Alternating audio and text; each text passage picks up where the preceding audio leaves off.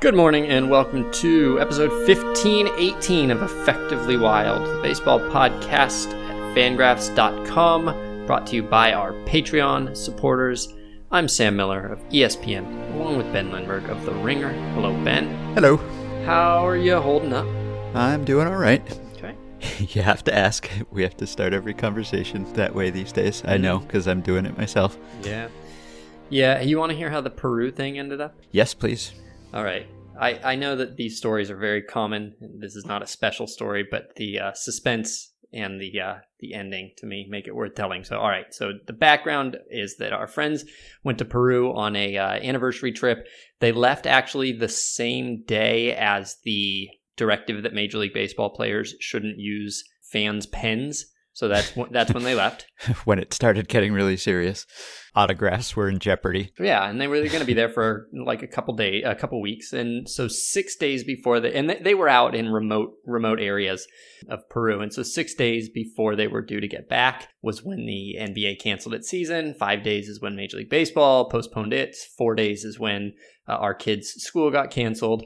And so that is when they started to get nervous. And so they started calling and trying to move their flight up, but they couldn't move their flight up unless they were in Peru. And they were not in Peru. They were out far away. And so they kind of had to wait. And so they get to Peru, and the morning before they're going to leave is when Peru, which had something like 70 cases at this point confirmed. So very small. It wasn't a huge story for the most part while they were out there where they were. Abruptly says, tonight at midnight, all flights grounded, airport closed. And their flight was the next day at like 9 a.m. So now they're panicking, right? Now they're really in a panic mode. They're trying to find any flight to any part of the world that can get out of Peru that day. And so they're in the airport. They're talking to every airline. They're calling their travel agent. People here are on the phone with airlines trying to find anything available. They call their travel agent. They have friends who are pilots who are like working the scene behind the scenes trying to find anything. Nothing can be found. They're like hopeless. They have lost hope. They are going to be away from their kids for weeks. Okay, so that's basically where we pick up, right? That's the backstory. So they call a different travel agent, and this travel agent finds a plane that nobody else knows about. And so the story of this plane is the day before. So the day before the action is happening, 2 days before their flight, a plane was taking off, and while it was, I guess, taxiing on the runway, it crashed into a catering truck. And this plane, I'm not quite clear on the details, but the plane still took off. But for some reason, they had to take off with 40 fewer passengers. So 40 people had to stay behind in Peru. This flight goes off, but the airline promises these 40, don't worry, we'll come back tomorrow, we'll get you. And this is before the closures has been announced. And so they have promised these 40 people they will come back. And so they do. This plane comes back to get the 40 people. And my friends find out through a second travel agent about this plane. And they get on a flight to Fort Lauderdale. And they fly from Fort Lauderdale back to Long Beach. And they end up making it home a day late. Wow. And totally broke. Always get a second opinion. Yeah, like a 12th opinion, right? So they made it. That's great. Catering truck. Get out of here. That's what I'm saying. Meanwhile, I've barely left my apartment that entire time. Yeah, but I see you've reached the point of quarantine where we start writing about bidets. So, yep, didn't even take that long for me. No, you were writing it. You had it ready to go by day one, I bet. Yep. This is it. It's finally my chance to talk about bidets. Yep, would have been writing about spring training stats right now, probably. Instead, bidets. You know, there's a bunch of podcasts lately have been doing commercials for, I think for bidets, for a better toilet. And I believe it's a bidet-based toilet. And I always hear these reads, these podcast hosts doing the reads, and they all seem, like kind of a little bummed out that that's the ad read they have to do. But you're just at home going, why did I choose to start an ad-free podcast? I know. I could have been the bidet reader. I could do those live reads totally genuinely. Send me your copy. I'll just put it out there for free. So it is. It's like when we did the Play Index ads, and it didn't feel like an ad because we were truly genuinely willing to do Play Index promotion for free. All right. So it is now the more or less the eve of opening day. It's 3 days away, 2 days probably by the time you listen to this. Have you ever in your life had any opening day rituals, opening day traditions, things you did every year, either before or around or on opening day? Nope, not really. Just watched baseball. Okay. I had one. Okay. So when I was a kid, I went and saw Field of Dreams when I was 8 years old, and my dad took me to see it, and I loved it, absolutely loved it, thought it was the best movie I'd ever seen.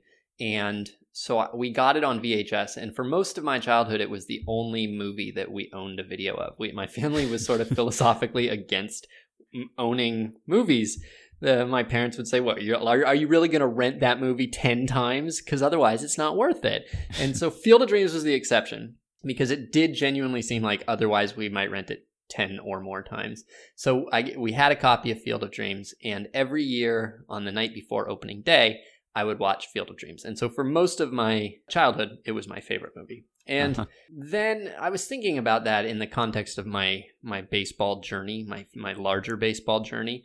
And when I was throughout my childhood, I was a baseball fan as like a key part of my identity. All my Christmas presents from grandmas and aunts and uncles, they would just be, just get a baseball thing, a baseball pot holder, doesn't matter. Just give him a baseball thing and he'll be happy. And I would start every conversation by proclaiming my love of baseball. And then, when I went to college, I know that I followed baseball. I know that I watched games. I was aware of who was on what teams. But there was this period in college where it quit. I don't know. It ceased to be my identity. I don't really remember loving it. I watched it, but I don't remember having particularly strong emotions about baseball. And I don't really remember watching it. I'm sure I did. I know I did, but I don't remember being obsessed with it or anything like that. And there was this kind of lull, this gap as I became an adult. And then when I became an adult, I went, I graduated college, and then Moneyball came out. And baseball became part of my identity again, but in a very different way. This was almost like a new storyline where it was all about being really progressive and smart with my baseball fandom. I was really into the stats, and I was really into reading Baseball Prospectus, and I was into this idea of being part of the niche of smarter baseball fans. And then eventually that merged into my career. And so the gap in college, though, makes my childhood Field of Dreams, my childhood baseball fan experience, separate and different from my sort of older baseball fan experience. And as I was an adult, when I became, an adult baseball fan, as opposed to an adult baseball fan with a hyphen there, adult baseball.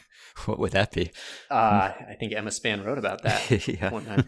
When I became an adult, I was sort of aware that Field of Dreams was considered very, very bad by the baseball writers that I was into. It was, I think, the conventional wisdom among Baseball Prospectus writers and the circle around them in the 2000s that Field of Dreams is a very bad movie. It's kitschy and treacly and just sort of dumb, and that it's not one of the good baseball movies. I don't really remember reading any of the explanations for why people hated it, but I was aware that it was not cool to like Field of Dreams.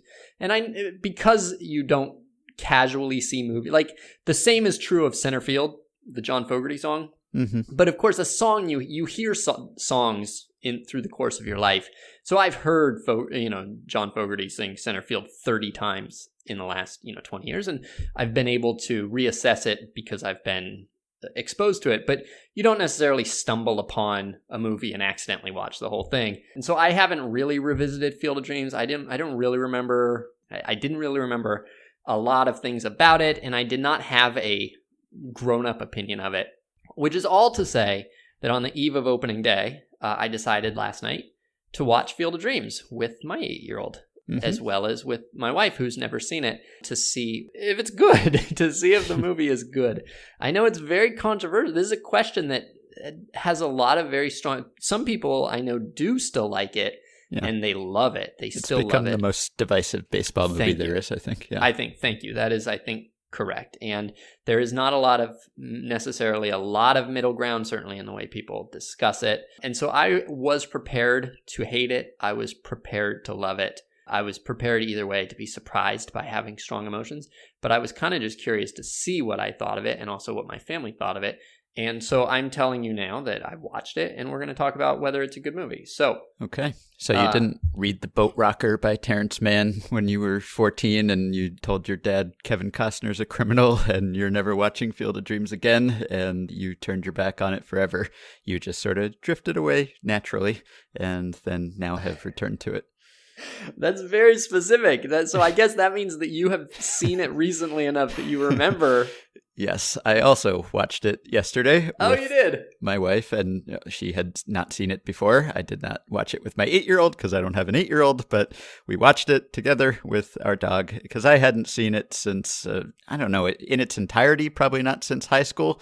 And I was never a total Field of Dreams head. I liked it the first time I saw it. I had a positive impression of it, and I was aware that the opinion of it, the critical consensus had curdled maybe in the years since, but I hadn't really revisited it other than just some scenes that you see all the time because they're famous in Field of Dreams. So I didn't have perfect recall of it either, but yes, now I've seen it recently enough that I can cite Terrence Mann's opus. Very good. Did you know that Terrence Mann was actually J.D. Salinger in the book? But I did know that. I have not read the book Shoeless Joe by W.P. Kinsella, but I have come across that fact in my reading. There are some things that changed either in the book or from reality, and it's interesting to think how significant the change is because Terrence Mann as a character is very different than J.D. Salinger as a character. And if you imagine all the same scenes but with J.D. Salinger, does it change the meaning of the movie? Does it change the character that Kevin Costner plays? Does it change any of the themes that are in it if you think of it as Salinger and not this sort of like more like almost civil rights icon that Terrence Mann plays, or I don't know, a kind of a 60s activist icon that Terrence Mann plays, as opposed to just a surly, literary hermit that sort of Salinger became. It's very different, right? Anyway, yeah. The other thing that changed, I'm jumping ahead here, but they changed a few of the biographical details of Moonlight Graham, and like they changed the year he died from 1965 to 1972, and the year he debuted, or that he played from 1905 to 1920 or 1922 maybe. And I've been trying to figure out what the purpose was of either of those changes. Why go through the effort of changing that unless it's a significant reason to change it? And I can't really think of a significant reason that they would have changed it thematically. No, I noticed that too. I guess maybe, I don't know, is it just to make the years line up well or something? Because he actually died in 65, which is before Ray goes to visit him in the movie. But I don't know why it would really matter that he played in 1905 instead of 1922 or whatever, because it wasn't like he was a favorite of Ray's dad or something, and they had to make the timeline work out. None of them had ever heard of Moonlight Graham before they see the message flashed on the scoreboard at Fenway. So, no, I'm not sure why they would have done that. My guess is that the reason that they did it is that they wanted him to die after the 60s because so much of this movie, the subtext of this movie is really all about the 60s, which we'll probably talk about. But it is almost more of a love letter to the 60s than it is, or at least to the idealism behind, that the director saw in the 60s, than it is a love letter to baseball. And it is really a love letter to baseball. And so by having him die in 72 instead of 65, oh, by the way, we're going to spoil some things. Yes. Then you get him dying around the time that Ray's dad died instead of a decade before. I don't know if that matters, but for balance, you have him dying, I don't know, right after a bunch of the players on the field seem to have died around 1970, like Chick Gandil and Gil Hodges, who for some reason appears. And so there might be, if you were to break down the players who showed up, especially the players that they had a choice about who to put in, I don't know, Mel Ott, I'm not sure, you might see a real cluster of like early 70s deaths by choice. Anyway, and so by having him die in 72, you also have him dying after the 60s are over. And not just after the 60s are over, but even after like even after the culture of the 60s had really petered out, which you could argue didn't happen until around 72, or maybe even slightly later. And then if you're going to have him die in 72 instead of 65, then you might need to have him playing in 1922 instead of 1905 so that you can have Burt Lancaster playing him instead of a 92-year-old man. All right, we've dawdled long enough. Should we lay out the summary or the premise just for people who somehow haven't seen the movie and are not familiar with the broad strokes here? We definitely could do that. I will do that. Do that, but first I want to get this out of the way. One word answer. Okay. In your opinion, is this a good movie? Yes. Okay. But I will say that at this, the conversation has become so polarized that there aren't really any Field of Dreams moderates anymore. It's just people who think it's the most beautiful love story, baseball and romance and fathers and sons in America, and it touches your heartstrings and makes you cry. Or there are people who think it's just a manipulative, mawkish mess and makes no sense and contradicts itself and is just overdone in the worst possible ways. And I agree with elements of what both of those people say. And so I feel like it's almost like the most radical take now is just that, yeah, it's pretty good. It's not the best movie and it's not the worst movie. Even if I were just ranking baseball movies, it probably wouldn't be in my top 5, but it also wouldn't be on my baseball Razzies or anything. I like it. I'm generally fond of it. And yet it has many flaws, which we can discuss. So I don't feel moved to stake out one extreme position, which I don't know that there are that many of us moderates left. But yeah. I don't know, maybe there's a silent majority of people out there who just think Field of Dreams is okay. Yeah, I thought that it was pretty good. I also am in that moderate lane. I thought it was pretty good, but I also did not like it. I would say that, it was if you were giving it 5 stars by quality, I'd say 3, and by me liking it, I'd say 2. There and if I didn't have an attachment to baseball, and if I didn't like baseball, I'd probably think it was garbage. Well, that's interesting. I'm going to, I think probably later, I'm going to make the opposite case. Okay. All right. So yeah, real quick, the summary of it. When there's a man who in the 80s is living in Iowa, he's a farmer, but he is not naturally a farmer. He's naturally a city boy. He was raised by his baseball-loving father. They grew apart as he reached adolescence and had a rift that carried through most of his adult life. That's all in the prologue. While he's working in the farm, in the first scene, he hears a voice that says, "If you build it, he will come."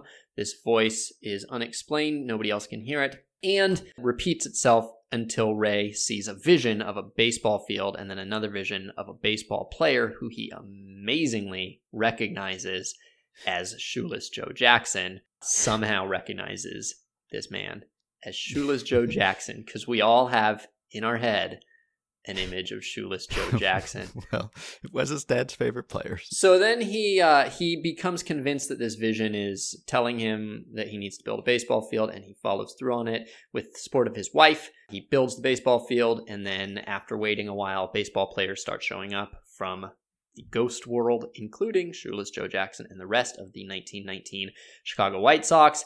This leads to more voices and visions. He goes on a hunt for this, Salinger-esque author in Boston, who then accompanies him first to a baseball game and then in pursuit of a player named Moonlight Graham, a real player who played one game in his career but did not get to bat. And then they go back to the field where more baseball ghosts are playing. All the while, he's losing his farm to bankers.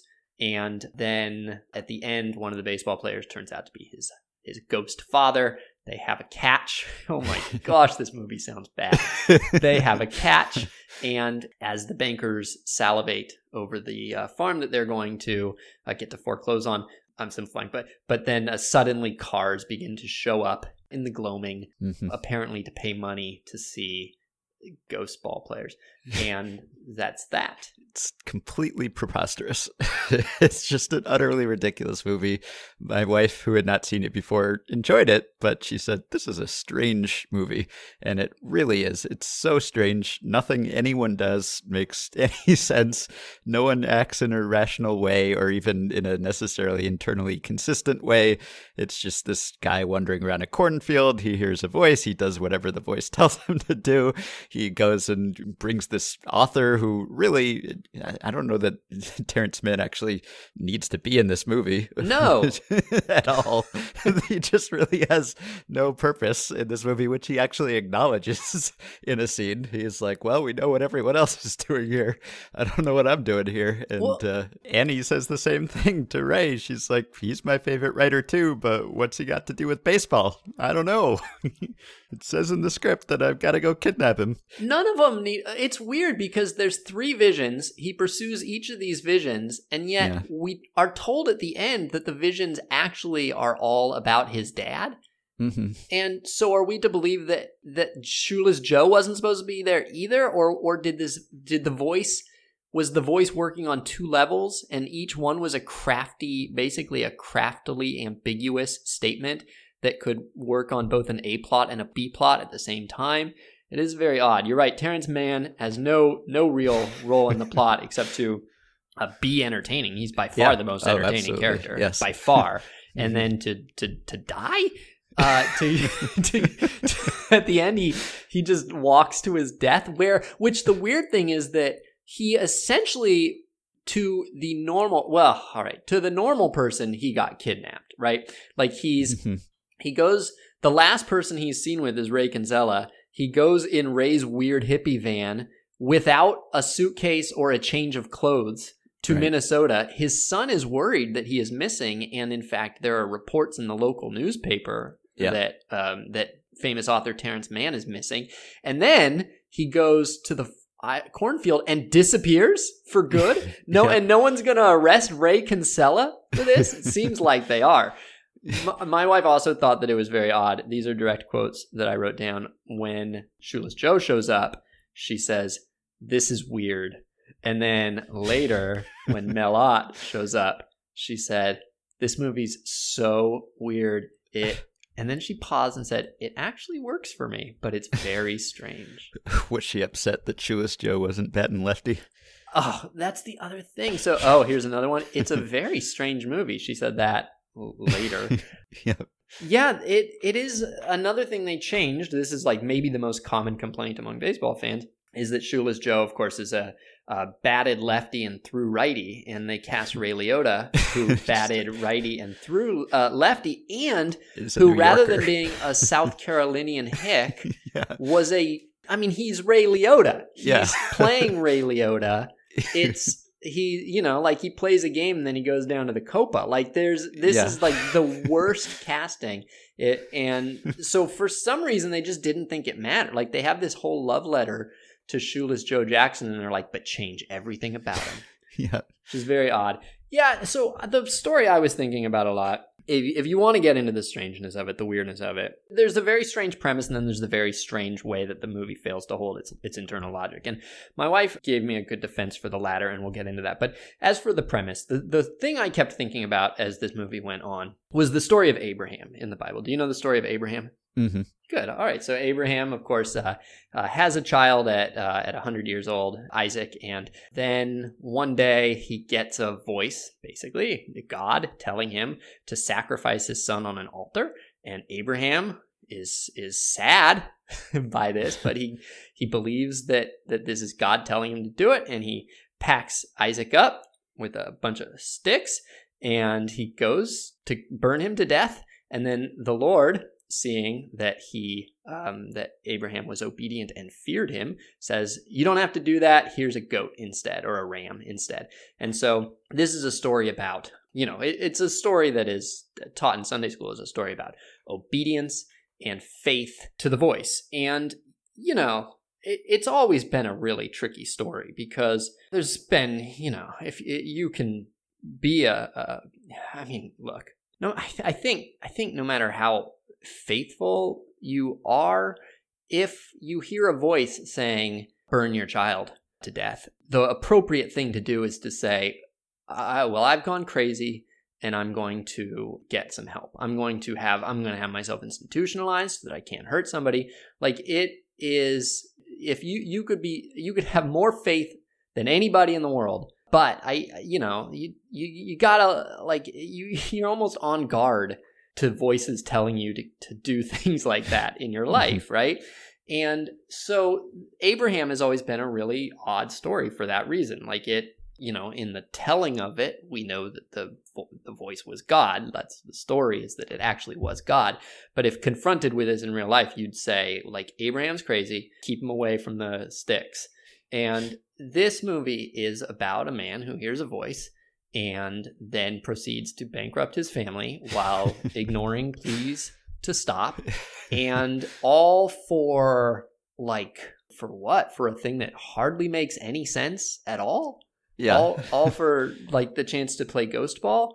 It's very odd. And the story that it tells, I mean, I kind of found it troubling because I don't know. There is a way that, like, movies throughout time and stories throughout time have had a real tendency to be about how, a man, it's always a man, gets some call to adventure that is sort of often appears selfish or crazy, but he puts society aside to pursue this crazy thing. And then at the end, he is revealed to not be crazy at all.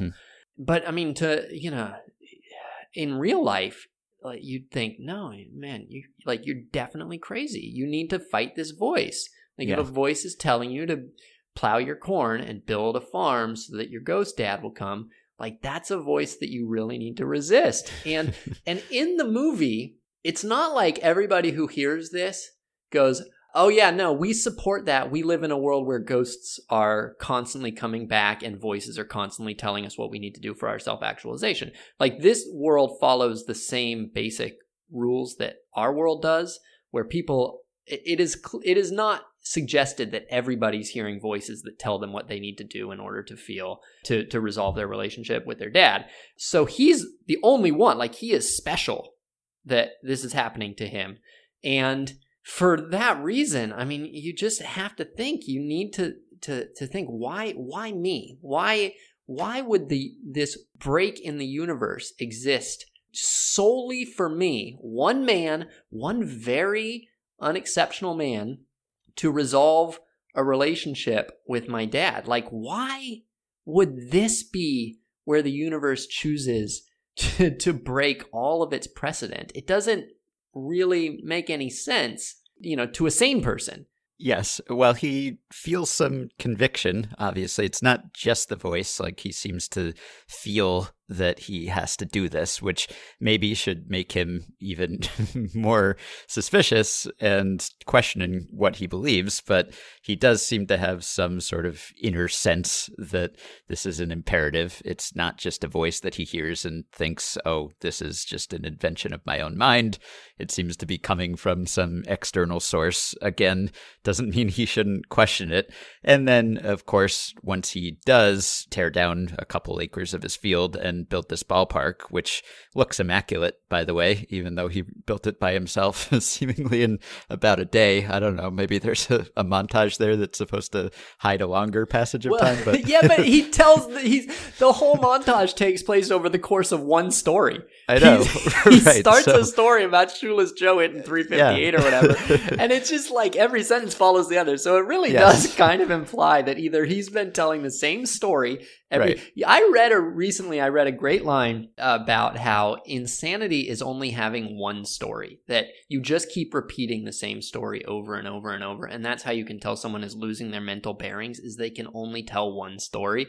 And so maybe, in fact, he built it over the course of 14 months, and every day he woke up and told the exact same story, and his family just nodded and went, Dad's telling the Shoeless Joe story again, 358, okay. As other people have pointed out, including Nick Offerman on the podcast, it is completely beyond belief that tearing down the 2 acres or so that it would take to build a ballpark would actually bankrupt this person's family, this farmer, because farms are big.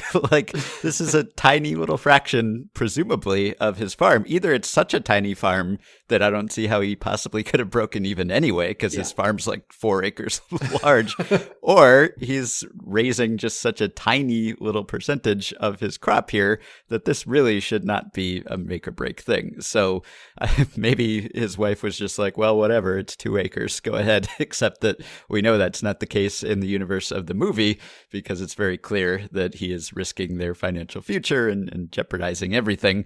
So that doesn't make much sense, but he does at least get confirmation that this is not all just in his head, or at least that, I don't know, it's in the water supply or something and it's affecting his whole family, because as soon as Shoeless Joe shows up on the field, his wife can see him and his daughter can see him.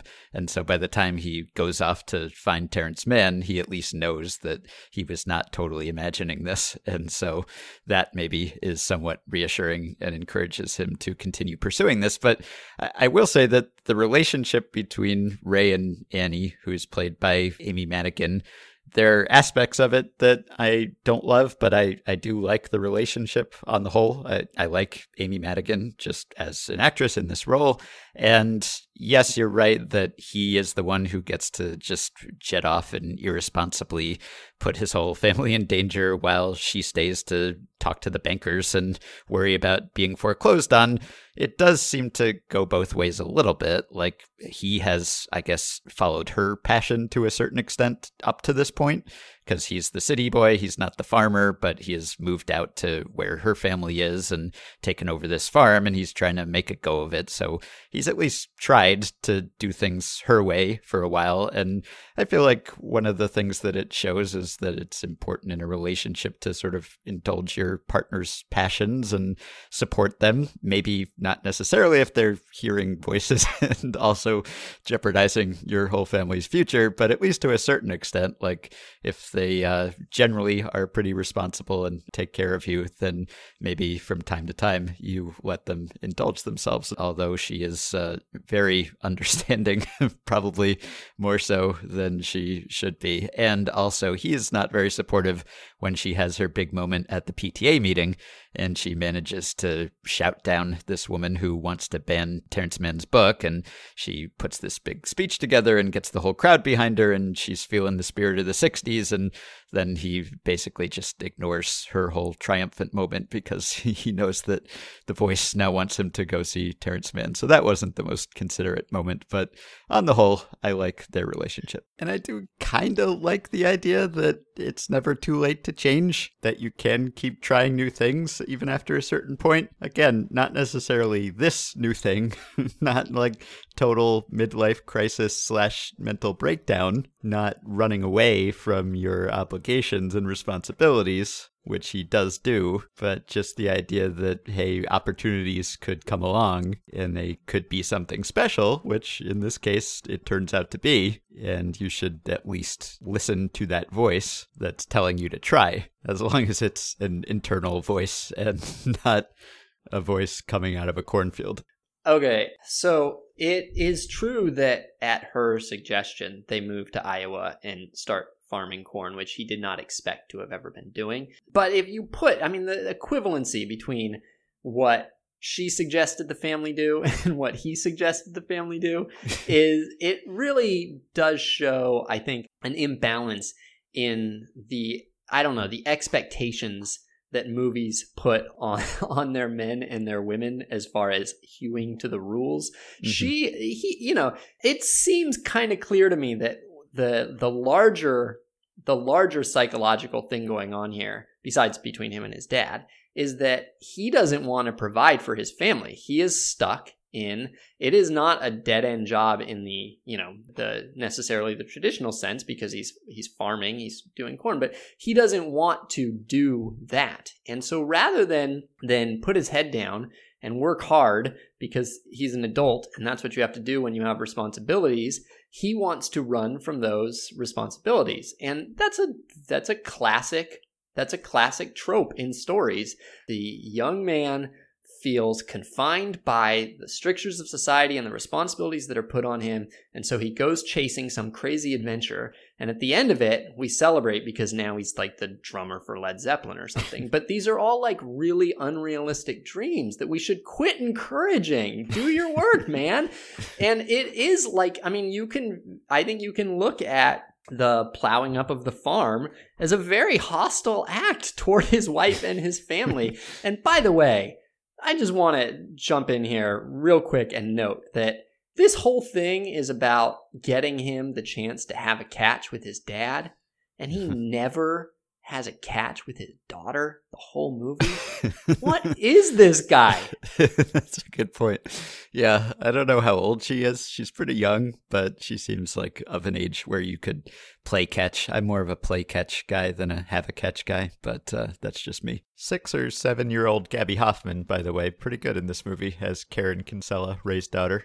And so the reason that I did not personally like watching the movie is because I really hated his decisions and his dreams. Now, on the other hand, he did hear the voice and he did, see the visions.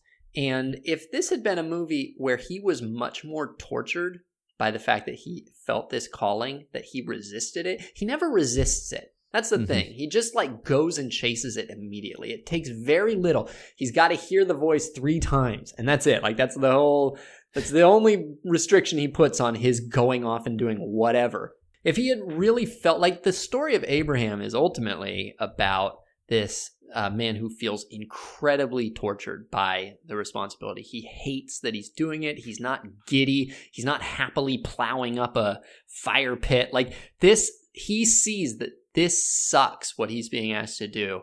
And it is fear that drives him. It specifically says, like, I don't remember what name God is going by at this point in the Bible. I forget. But God says, when he relieves him of the burden, he says, I see now that you fear me. It's the fear. And this movie does not grapple with the fear. Kevin Costner is just all too willing to do it, and he doesn't doubt his sanity. I feel like you could have made most of this movie, but thrown in more emotional turmoil. Yeah, there's no threat if he doesn't do it. It's true, There's too. It's not nothing's like, at stake. It's not, I'm going to kill your daughter. Right. It's not, if you build it, he will come. If you don't, you will die. Right. Lay out the downside for me here, disembodied voice. All right. As for the weird, unrealistic, inconsistent way. So I'll just give you one example to stand in for all the inconsistencies of how Dreamworld works. So at one point, Chick Gandil, who again died in 1970, he's throwing the ball around and he's like, I died in 1970. I haven't had a smoke in 18 years. To explain.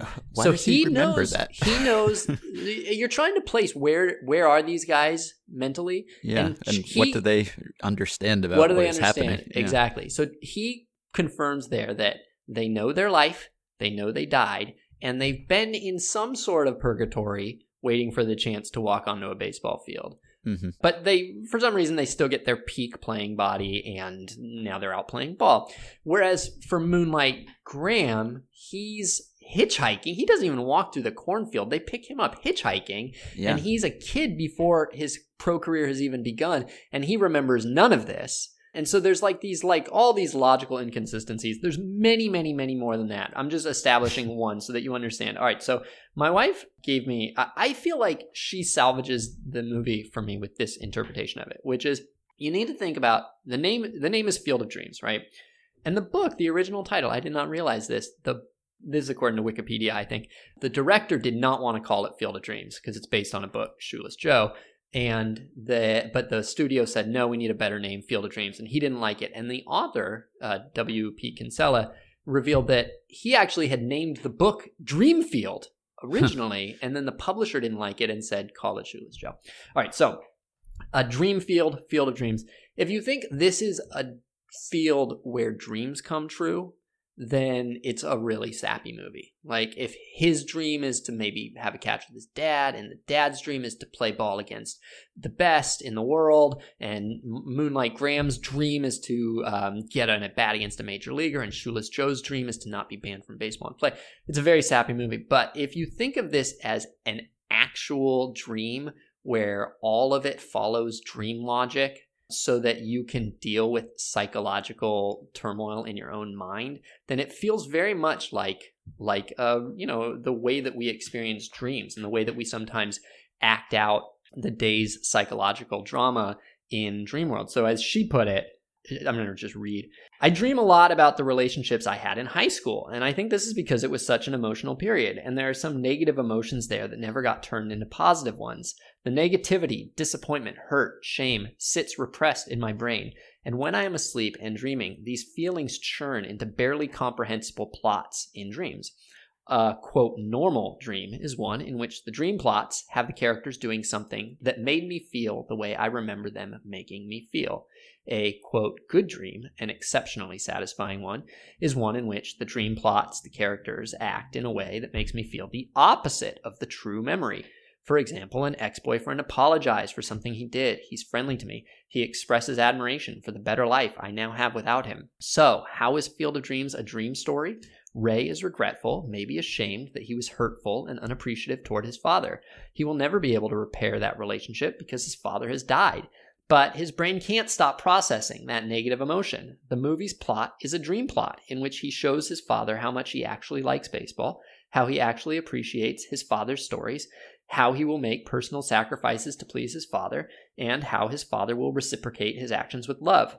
The message of this story is not follow your dream, where dream equals a hobby or aspiration, but a psychology-lensed idea of only in your dreams are you able to work out your emotions. And I think that to me, she mentioned this theory, I think like 2/3 of the way into the movie. And from that point on, I appreciated it a lot more. Okay. Yeah, I like that interpretation. It's not really clear to me, like the origins of the fracture in the Ray and John Kinsella, his dad, relationship. Like, we get a little bit of insight into that John was essentially like an overbearing little league dad, I guess, and was just pushing Ray to be a baseball player. And at some point, Ray decided he didn't really want to be a baseball player. He was just feeling too much pressure to be a baseball player. And so he rebelled, and he said Shoeless Joe, his dad's favorite player, was a criminal. And then he left and never talked to him again. It's hard to say like whose fault this was, or if it was either of their faults. And is he now just trying to appease his dad? Is the whole point that his mistake was that he rebelled against his dad and he should have just done what his dad wanted him to do, even if that wasn't his dream and his aspiration? Because if his dad's whole thing is, well, I didn't make the majors, so I'm going to mold my son into a major leaguer, that's not really something I would condone. You got to let your kids find their own path and introduce them to things and encourage them. But if that's not what they want to do, then lay off a little bit. So I don't know if the whole message is just like, gee, I should have just done what my dad wanted me to do, and now I'll go back and play catch with him, or whether it was just that, well, we could have found some middle ground and, he could have bent a little toward me and maybe I didn't have to call Shoeless Joe a criminal and ruined our relationship. At some point I could have called him between the time when I was 17 and left home and the time he died. I don't know. Yeah, his dad is definitely a jerk. And the relationship is not in any significant way redeemed. It's not even clear whether his dad realizes. They don't talk. They don't work it out. Exactly. All it is, the only thing that happens between them. So there's a line. Oh my gosh. This line, the first half of it is everything I hate about this movie and this character. The second half, though, is what I'm talking about. I can't think of one good reason why I should, but I'm 36 years old. I have a wife, a mortgage, and I'm scared to death I'm turning into my father. Oh, that is like the premise for so many movies and bad decisions that are lionized in movies. All right, but then the next part. I never forgave him for getting old. And really, the only thing that happens in this movie to resolve the relationship is that Kevin Costner is older than his dad on the field. Mm-hmm. And he no longer resents him for getting old, apparently, and they can have a catch with Kevin Costner now in the sort of more powerful position. And that's it. There we go. I guess we're resolved now. Yep.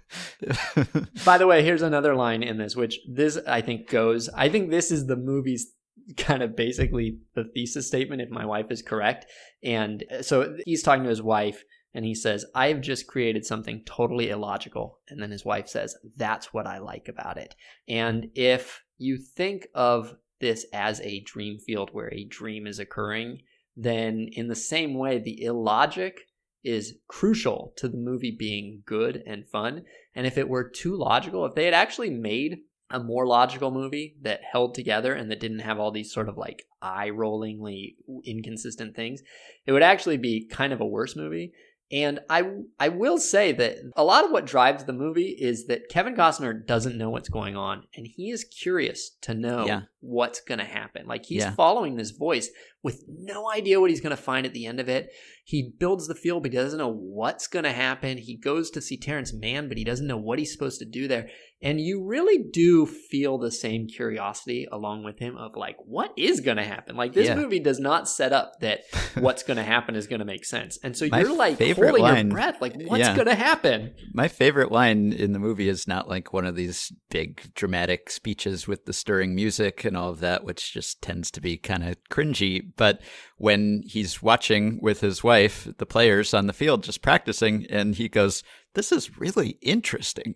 I love that line because he seems like a little kid again. Like, it's just, it wasn't even in one of the scripts I looked at, and it doesn't even seem like it would be that good a line, really. It's not like a movie type line, and it's obviously sort of understated. It's more than really interesting. These are long dead baseball players playing in your ball field that you created out of corn. So it's more than really interesting, but I just like that he's like lost for words and kind of overwhelmed and is transported back to being a little kid again. And all he can say is, this is really interesting. So I like that one. Yeah.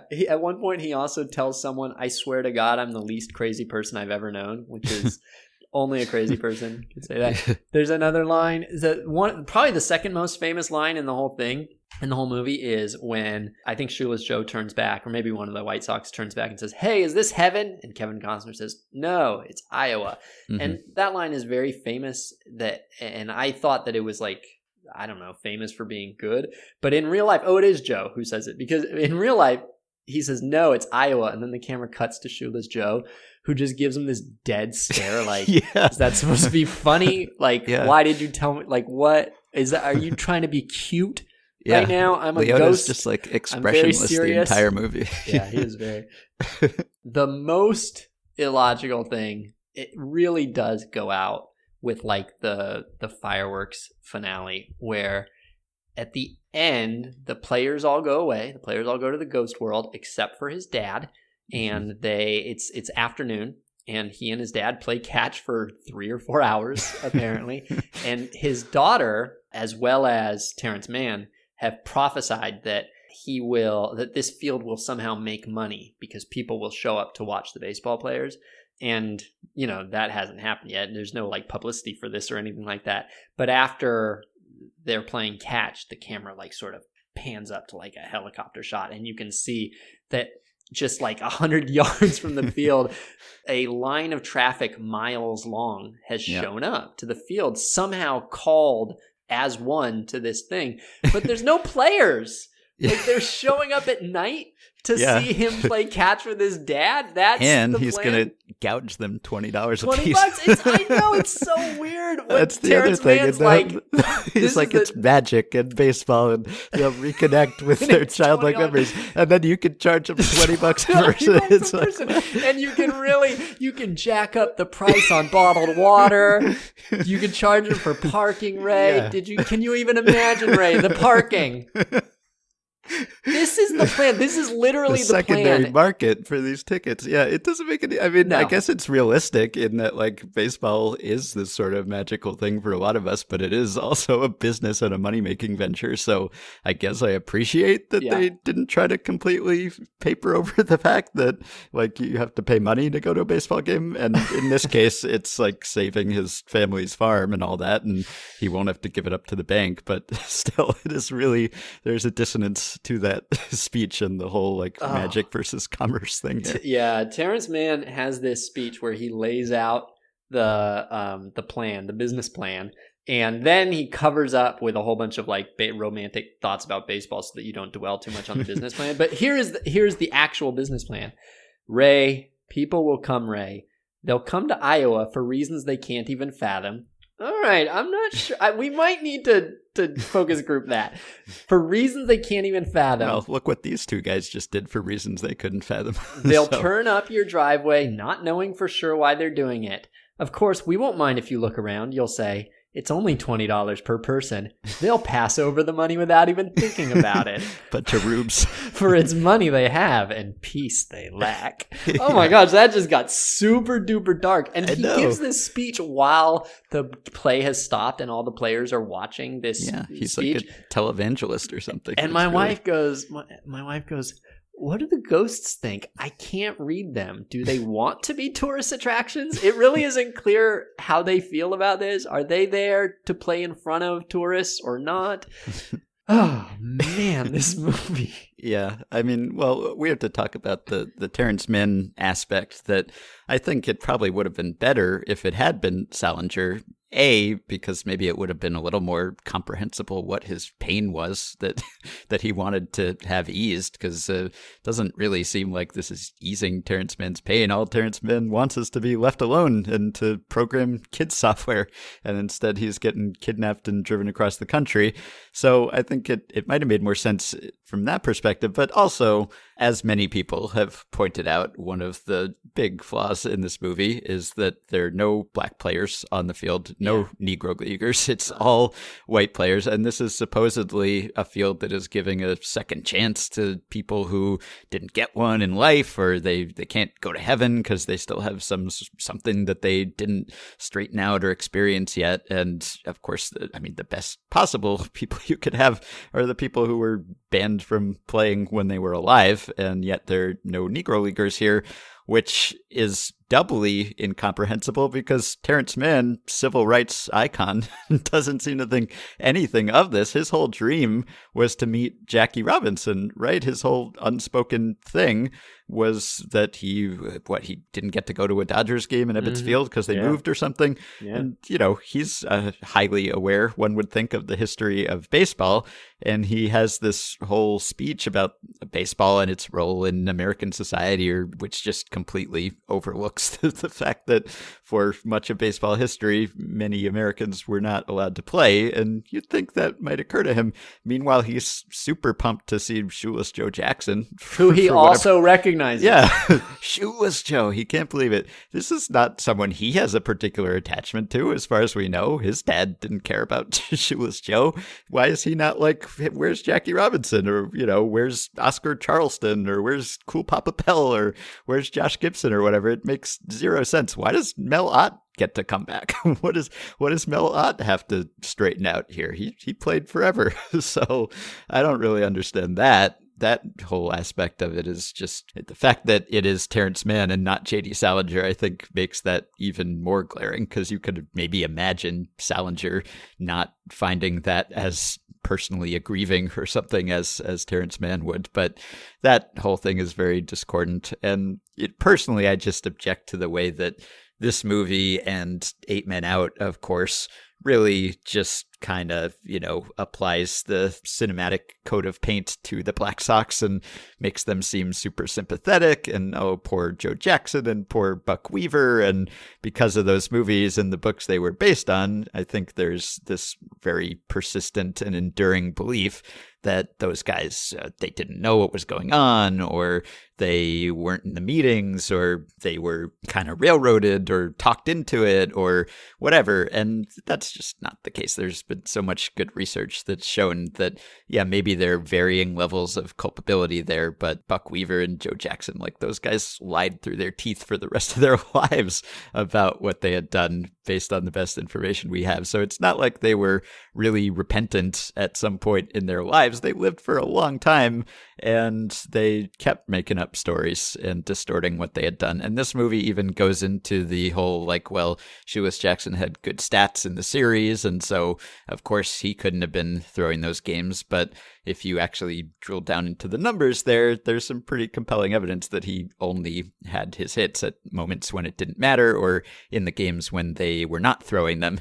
And in high leverage moments or games when they were throwing the games, he did nothing and he made mistakes. And so I think that whole persistent idea that those guys were innocent or they got a raw deal or something, I think is very much exaggerated. And so I'd have more sympathy for the idea that the Black Sox deserve this second shot at redemption if they, most of them had not been pretty terrible people, but also if they'd like shown more contrition during their actual long lives after this moment. Like I don't really feel like they deserve this cornfield moment here. So I guess you could say that, everyone makes mistakes and so it's a shame and they could have made a different decision and this is giving them a chance to not go down that road or something. But of all the players in history who really deserve to have this moment on the cornfield, I don't think it's Chick Gandil and Swede Risberg.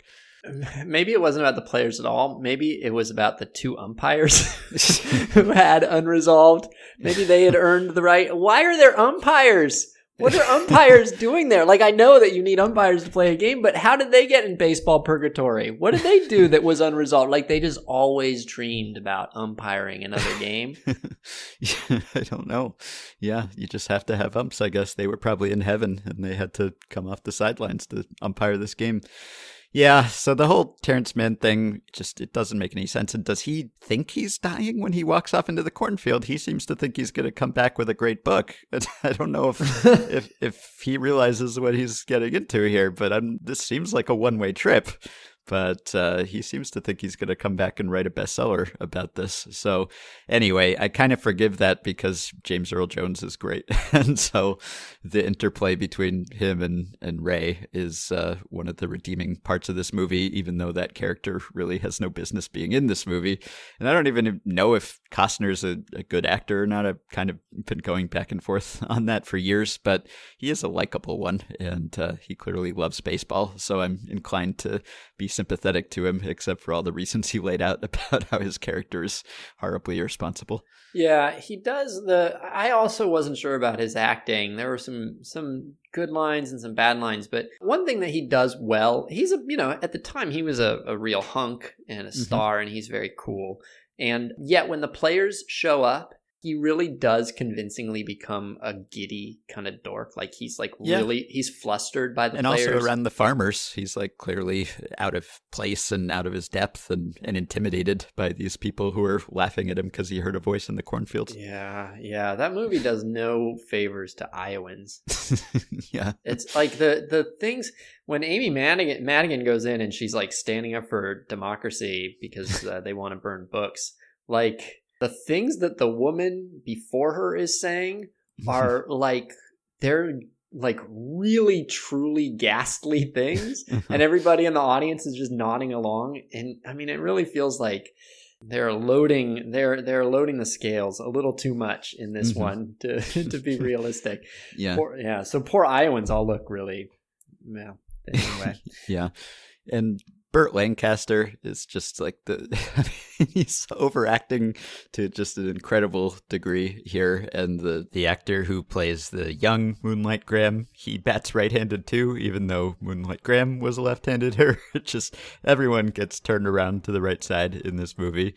And the score, the James Horner music, is just very cloying and intrusive. And there are so many lines. I just like scoffed or chuckled at a few lines while I was watching just because of just how overdramatic they are.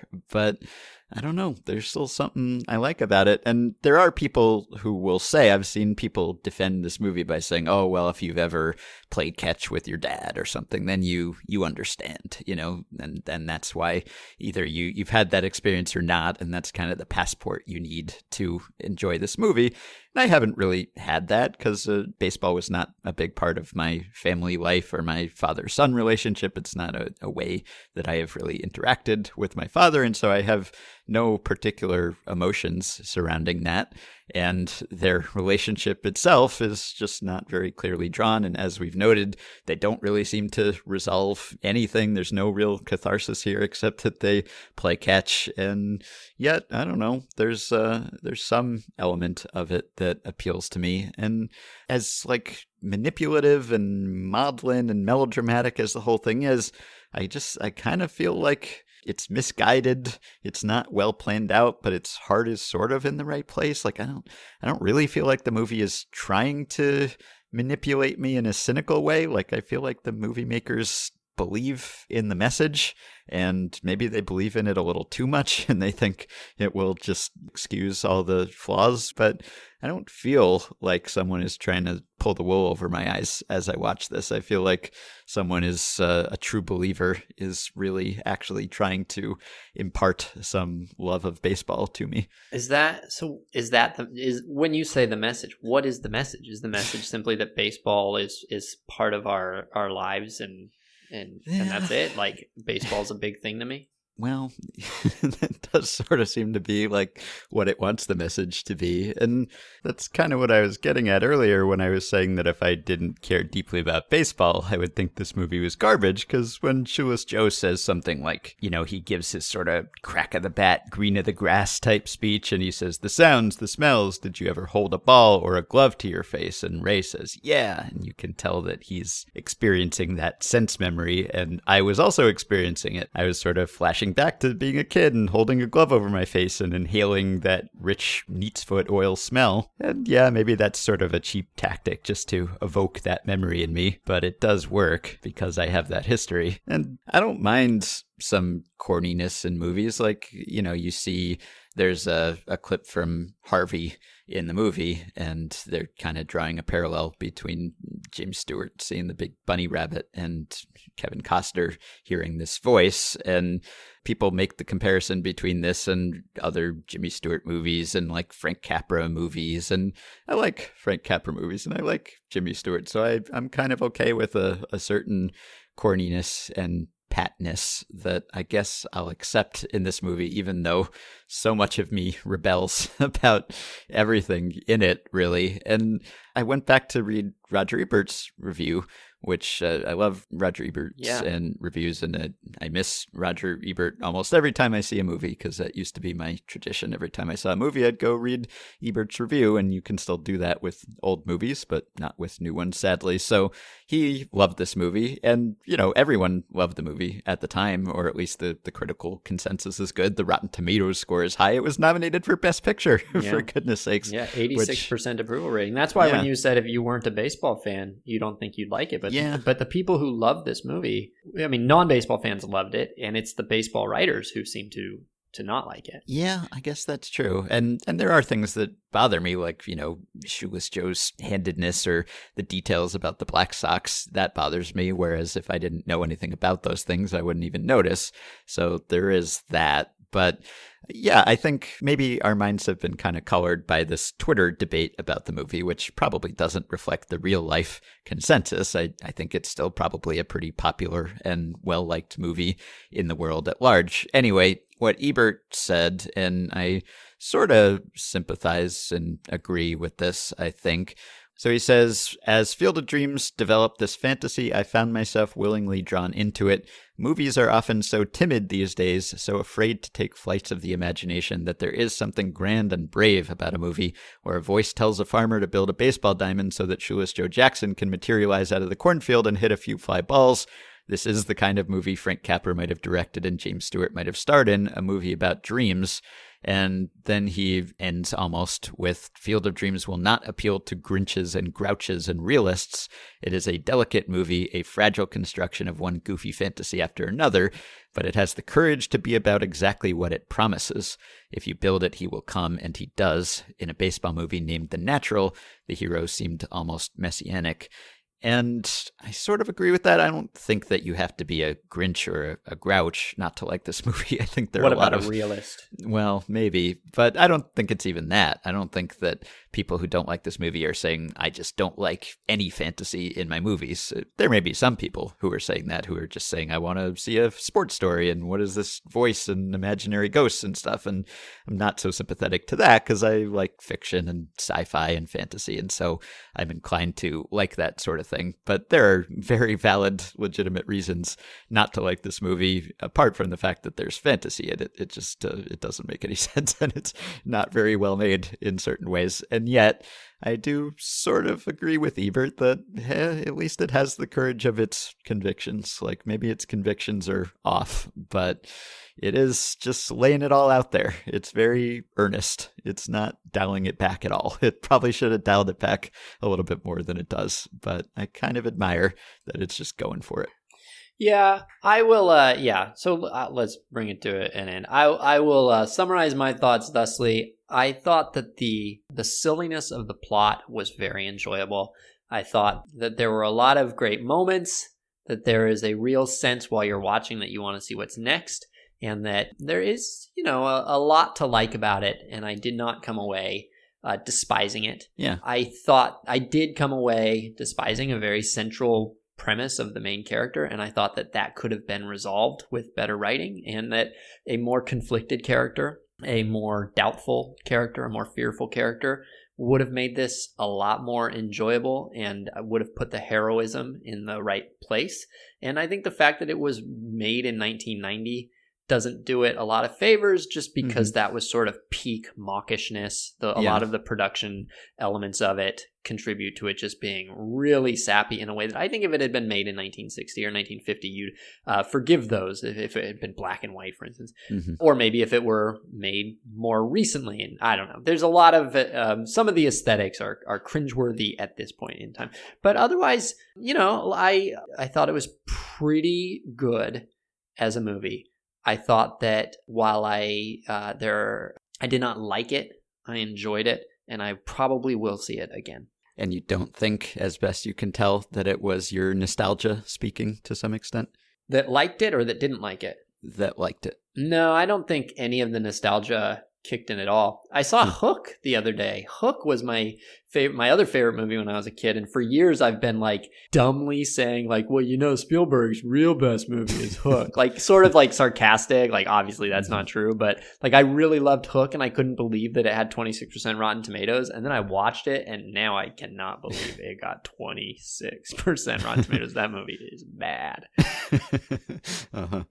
All right. Well, I generally agree with those sentiments, I think. So last thing I'll say is that regardless of Reynolds' scenery chewing, Moonlight Graham is just such a cool character. Not a fictional character, obviously a real man, but he was really popularized and brought to the nation's attention by the book and even more so by the movie. And I do really like that line where he says that we don't recognize life's most significant moments while they're happening, and that when he got into his one game, he thought, well, there'll be other days, and he didn't realize that was the only day. And that's very poignant. And yet he also says that the worst tragedy would be if he hadn't become a doctor. So that sort of puts things in perspective. You miss out on one dream and you end up gaining something that you didn't even know you wanted. So love that character and glad that this movie really brought Moonlight Graham into the lexicon. Anyway, I'll link to some of the more strident writing that has been done about this movie, and there have been valid takedowns of many aspects of it by Steve Goldman and Craig Calcaterra and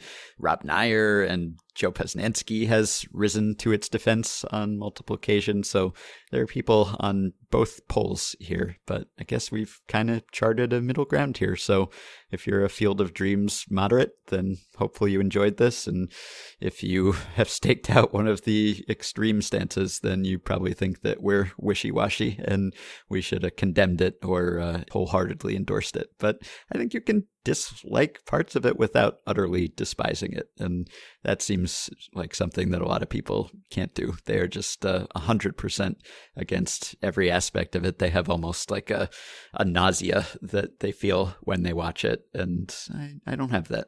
All right. When we maybe if there's any other movies that are similarly divisive, maybe we'll do this. But I don't think there is. Maybe The Natural. Probably The Natural is the only one. All right.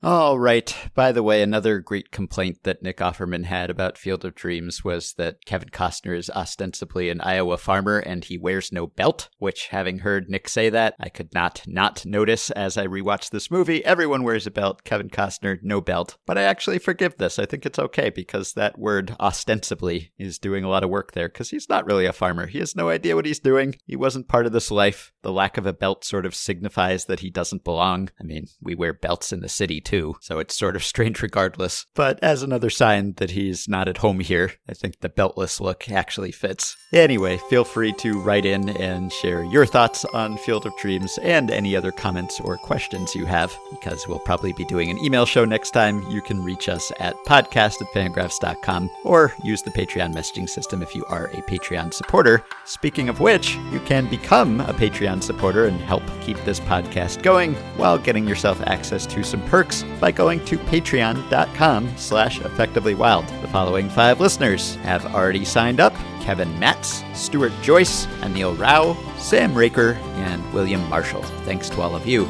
You can join our Facebook group at facebook.com/group/effectivelywild. You can rate, review, and subscribe to Effectively Wild on iTunes and other podcast platforms. Thanks to Dylan Higgins for his editing assistance. If you're looking for a little reading material, and we just spoiled Shoeless Joe by W.P. Kinsella for you, you can pre-order the paperback version of my book, The MVP Machine: How Baseball's New Nonconformists Are Using Data to Build Better Players. A little behind-the-scenes Field of Dreams related tidbit for you. We actually discussed calling the book, or at least a chapter within the book, If You Build Them, since this is a book about player development, but the publisher nixed that, and maybe it was for the best. Anyway, the paperback has a new afterword, which we worked hard on over the off-season, so go pick it up. It comes out on April 7th. We'll be back to talk to you a little later this week.